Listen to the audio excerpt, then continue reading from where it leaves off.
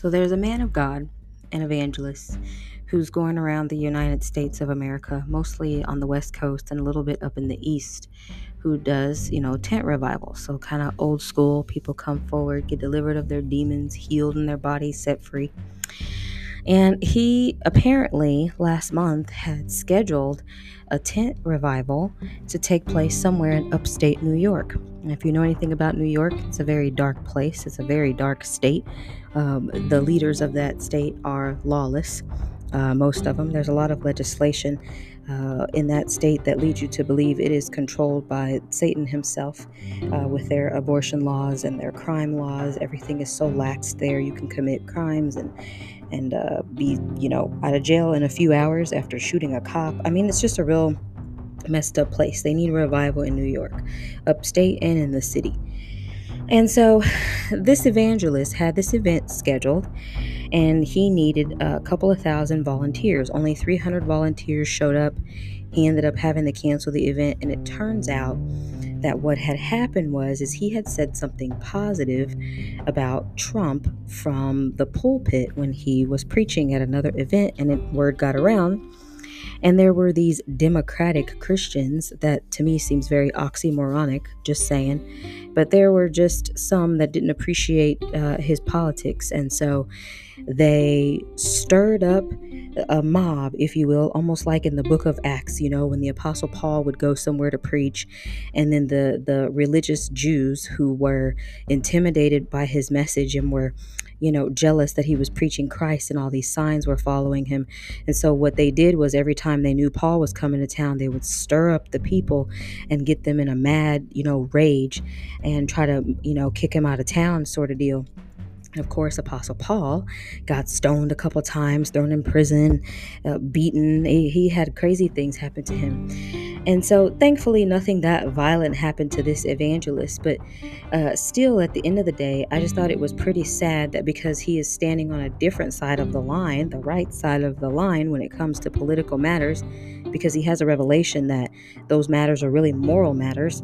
And God has made a decision about abortion and same-sex marriage and whether or not we should have open borders. I mean, the answer to that is all in the Bible. And so because this evangelist is standing on one side of the line, I just found it very interesting that it wasn't sinners, okay? It wasn't people who don't know God, but it was so-called spirit-filled pastors and believers who actually did not want this man to come to town. And when I had heard that he had canceled that meeting, it made me upset because there are people who need to get free from things. Their pastors ain't preaching about how to get free from demons. They're not getting the well-fed and getting the food they need from their ministers. So somebody's willing to come to town and host the presence of God. And really, because you have this religious Pharisee political spirit about you, and you can't even see that about yourself, that you actually kicked the man of God, all of the signs, wonders, and miracles, everything that follows him that the people were looking forward to, you kicked all of that out of town. And I guess all I have to really say in regards to that is that you didn't really reject the man of God. You rejected God himself.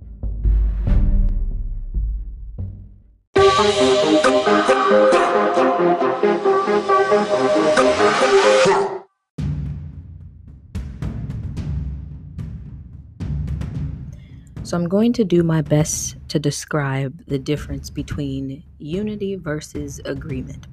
And this is just coming off of the top of my head based on experiences that I've had.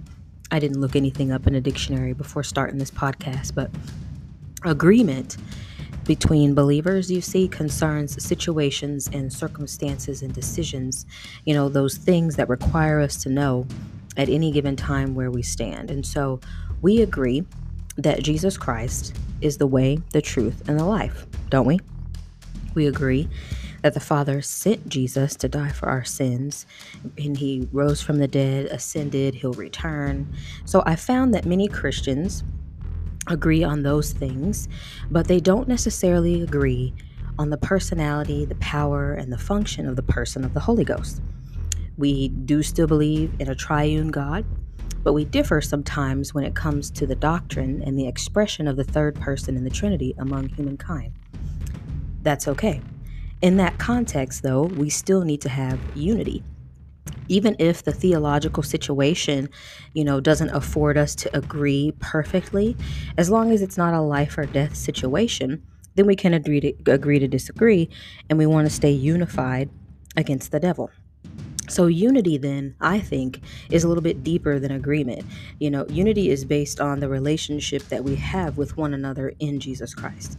So while we may not agree on certain doctrines or interpretations of scripture and certain things that may happen politically, etc., etc., and so because of that, we may not worship in the same church, we may hang around different people, but nevertheless, unity is the bond that we should have, because we have the same Father, because we have the same Savior, because we have the same Holy Spirit living on the inside of us. And no matter what, we're going to fight for unity, because again, we want to stay unified and keep the door shut against the schemes of the devil. We always want to be able to find out where the enemy is trying to plant the seeds of offense and discord and uproot them.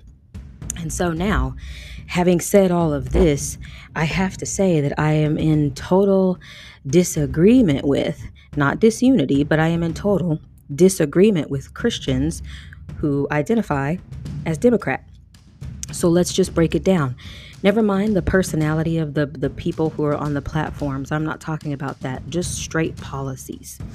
When it comes to the life in the womb, Democrats believe that if a woman doesn't want a baby, then we don't have to identify that as a person, and an abortion is fine. Some Democrats are more moderate and say, oh, only up to a heartbeat. And then some are more extreme, and they say up to 28 days after the baby's born, kill it. So the thing is that when it comes to policies on that side of the issue, it is completely anti-God. It's against life. And so I don't understand how you can read the sixth commandment, how you can read the scriptures and be born again, but have no conviction about a policy like that. Let's take, for example, same-sex marriage, or even premarital sex between heterosexual people. Those sins are equally gross to God. And so, as a Christian, though, how could you vote for anyone that has a policy that says that two men can be in a relationship together and it's okay? Two women can be in a relationship together and it's okay. But have you ever thought about the fact that marriage is actually a union? It's a covenant relationship. God is the one that designed it. He created it. And so if you want to enter into a relationship that is not approved of by God, that's actually sinful, why would you want his blessing on a union that's, based on perversion? And so, I guess another policy would be open borders, right? These are all political things. But when you bring them out of the political realm and you start talking about them from a biblical perspective, you put them in the realm of morality, then you can begin to see that there is a right way and a wrong way to go about voting or praying for this nation. And so when it comes to even something like open borders, I mean, you can go through and literally scripture will tell you what God thinks about certain lands and territories and pieces and parcels of land that were passed down in lineage and through families and farming and things like that. And so, I mean, there's your answer. And so I'm in disagreement, like I said, with anyone who would call themselves a born-again, spirit-filled believer in Jesus Christ, but then they would vote for policies that are anti-God, that are anti-Christ, that are anti-American. Pretty rough to have those kinds of conversations with believers. And so, I don't get into it too much, but this is my podcast, so I can say whatever I want on this podcast. And if you disagree, you can send me an email. It's tiffany@bigusemywindow.com. Now, moving beyond the political, like I said a moment ago, these are really moral issues that just happen to be in the political sphere. And so bold Christians have to take the fight to wherever the front is. It just so happens that our institutions are falling apart. And so it looks like it's a political battle because that's the area where the devil is dominating right now. So we take the battle to that front. Really, these are spiritual battles, though. And so there's a narrative out there that says there is no God. We can live how we want to live and do what we want to do. And I would argue that that narrative is on both sides of the political line. We have some pretty godless Republicans who are selling the nation out one IPO at a time, doing business with, existential threats and enemies overseas just to make a buck. And so very very spineless on the right side. They don't have a fear of God like they should have either, because everything, to the establishment anyway, is a business deal to them. And then there's a narrative that says there is a God and he is righteous and he is just, and we ought to follow his laws. Our Constitution is based on the Ten Commandments and very much of Scripture. It may have taken this nation several years to line up with what those men wrote back in 1776. I mean, they were struggling with sins themselves, and they put their signature on a document, and they wanted to acknowledge publicly that they were aligning themselves with godly principles. And yet, at the same time, they were struggling with some pretty ungodly habits. And if you have studied any sort of history in this nation, then you'll know exactly what I'm talking about when it comes to our presidents. But the point of the matter is that truth is truth. And we don't need to fundamentally change America. We don't need to completely uproot and overturn all of our laws and legislation, because that's not going to be the answer to the problems that we do have. I can tell you that even if you think that our institutions and our systems in America are corrupt, I can tell you point blank that Marxism is not going to resolve the issue. What we really need to do is get back to the fundamentals of God's word and take Jesus Christ into the streets and into the schools and into the courts and into the businesses and into the media of this nation. And so I couldn't believe it that it was actually believers who were on a different side of a political issue that did not want a man to come into town and bring the presence of God with him and get people set free. The update that I did hear is that, at least in that region in New York, there were congregants that came together and said, we're not going to deal with these woke pastors.